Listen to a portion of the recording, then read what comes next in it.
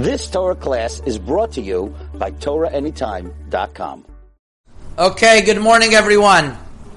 The halachot of Tkiyat Shofar are many. In years that passed, we spoke a little bit about what type of shofar, a shofar that comes from a ram, or those Teimani shofars that comes from an ibex, and there's the others that come from other animals. This year, we're going to talk about, and if you want to refer to that, you could look at our website, moroccanhalakha.com. You can see what we discussed over there regarding a shofar that comes, a Teimani shofar, whether that's proper to use, or you should specifically use a shofar that comes from a ram. This year we're going to discuss how the shofar is made. People don't pay attention in the proper hechsher that there is to a shofar, and that's very important. You can't just pick up any shofar and say it's okay. A shofar has a way how it's supposed to be made, and if it's not made in the proper way, a lot of times it could be pasul. So one example of this is the halacha that's written in the Shulchan Aruch, Siman Taf Kuf Pei Vav Siv Zayin, that if there was a hole in the shofar, im nikev, im lo satmo, afal pi shenishtane kolo kasher. Shulchan Aruch says if it doesn't change the voice and it's got a hole in it, it's kasher. But the Rama brings opinions that if he has another shofar, it's better that he should use the other shofar. And Shelot Utshuvot Shoel V'Nishal, one of the great Tunisian rabbis of previous generation, Chelik Bet Siman Zayin, says that we should be choshesh for this opinion, that not to blow in a shofar that had a hole, and which means that a lot of times when somebody is making a shofar, it's soft and they mess up and there's a hole, so they quickly patch it up. So the Shulchan Aruch says that if you patched it up, im satmu shelo bemino, if you patched it up and it's not its right type, you patched it up with something else, then it's pasul. And if you did, once again, and if you filled it up with its own min, with its own type, then im nishtayeru bo shalem velo igvu hanekavim shnishtimu et atkiya, then it's kasher. So then the Shulchan Aruch says if it was the same material that you used it with, and you covered the shofar with that, then it's kosher. Now the truth is, when people fabricate shofarot, there's no way of really knowing whether they made a hole that is me'akev the tekiah or not. There's no way of knowing. There's no way of knowing, and that's why a person has to be very careful when he buys a shofar to buy it from places that are yiras shamayim and they know what they're doing. Another very interesting thing comes out of shofar is sometimes shofarot are cracked, and especially at the mouth. If it fell, I have a shofar like that once that happened. That it was nizdak it was cracked at the mouth, and that also is a question because it's nizdak limyoto. Another issue with the shofar, and this is something that's very interesting, is that the Shulchan Aruch in Siman Taf Kuf Pei Vav Seif Yud Bet says like this, that if you turn the shofar upside down, you're not yotzei. And there's a couple of pshatim what this means, turned it upside down, but one of the pshatim the Shulchan Aruch says is that you took the part that is thin at the end and you made it wide. In other words, the thinner part. Where's the shofar? Pass me the shofar. This shofar, as I told you, I went especially to the house of the family of the Chazon Ish to make sure they made this shofar, and I know that they made it properly. But you see, at the end of this shofar, this is the short part. If you make it wide, it's pasul.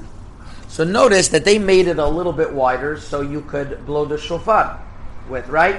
Also, if you ever take a look at the Moroccan shofarot, I just held one when I was in Arizona a few weeks ago from Rabbi David Sabag, who used to be Dayan in Agadir, and he Rav in Agadir, and he had this shofar they did for generations. It at the end of it, they make it like a mouth with a little bit of indentation over here. It was like a fancy thing. But everything with the material of the shofar, because if you add on other material, it's no good. So what happens if this shorter part you make thicker? So the Minchat Yitzchak, Dayan Weiss says you should be choshesh that it's a problem, because maybe when the Shulchan Aruch says that you make the katzar, you make it rachav, you make it a little bit wider, part of that means that you make this a little bit wider. So according to Minchat Yitzchak, even this shofar would be not lechatechila because the mouth is wide. The truth is, almost all shofarot are like this. And it doesn't seem to be that the minhag is like the Minchat Yitzchak, and it seems to be that we understand that hirchiv et hakatzar means you made the small part big, but not small and just able to fit your mouthpiece better. So that doesn't seem to be an issue. Now notice this shofar has a little bit edges on the side. That's fine. There's a little bit of decoration. Also in Morocco, those shofarot, they had little like teeth. That's how they made it nice. As a beautifying of ze'eli ve'anveu. As long as you beautify things from the material of the shofar is fine. But let's say you start adding in other material. So if you put gold, the Shulchan Aruch says in Siftet Zayin, tzipeu zahav be'akom hanachat hapeh, it's pasul.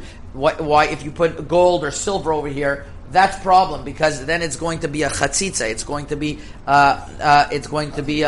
an intervention between your mouth and the piece. As a matter of fact, when we were learning the halachot yesterday about Brit Milah, or a few days ago about Brit Milah with the shofar, so we came out that the Taz says that he saw some that after the Mohalim, after they did the Brit Milah, they would blow the shofar with the dam of the Milah inside the shofar to mix the shofar and the dam of Milah together as a zchut b'Hakadosh Baruch Hu. And some asked, that's a chatzitza. And the answer why that's not a chatzitza is because something that's wet, like blood still, as long as it didn't dry up, it's not called a chatzitza. But if it would have dried up, it would have been a chatzitza. Okay. Now, so also putting paint is a problem of a chatzitza. There are some that say lenoi lo chotzitz, that something is made for beauty is not chotzitz. But we don't follow that. We don't have anything on our shofar. We don't have any interruptions whatsoever. Also making all types of like drawings made out of gold or whatever else. So you have to be careful. If that thing is going to change the way that the shofar sounds, you put in a lot of gold, a lot of silver, makes it heavier. You have these type of decorative shofarot. It's not going to be good for Tkiyat shofar. Last halacha I'm going to leave you with at the end of Siman Taf Kuf Pei Vav is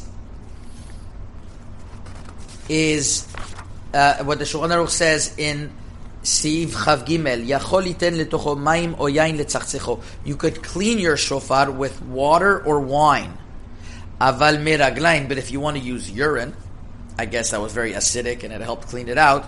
Even during the weekday, it's asur because of kavod, and I think everybody understands on their own because of kavod. Nevertheless, if you want to clean your shofar with wine or with arak, even on Yom Tov, the Mishnah Berurah says it's fine, because it doesn't look like you're fixing it. Even though when you're not allowed to bring kelim to the mikveh on Yom Tov because it looks like you're fixing over here, it doesn't look like you're fixing it, and that's allowed. And as long as you don't, the Kaf HaChaim adds on in Od Kuf Nun Hey, as long as you're not doing it for the next day, then it's also okay. So these are a couple of halachot of Tkiyat Shofar. You have to be careful where you buy your shofar from. Chazak u'baruch.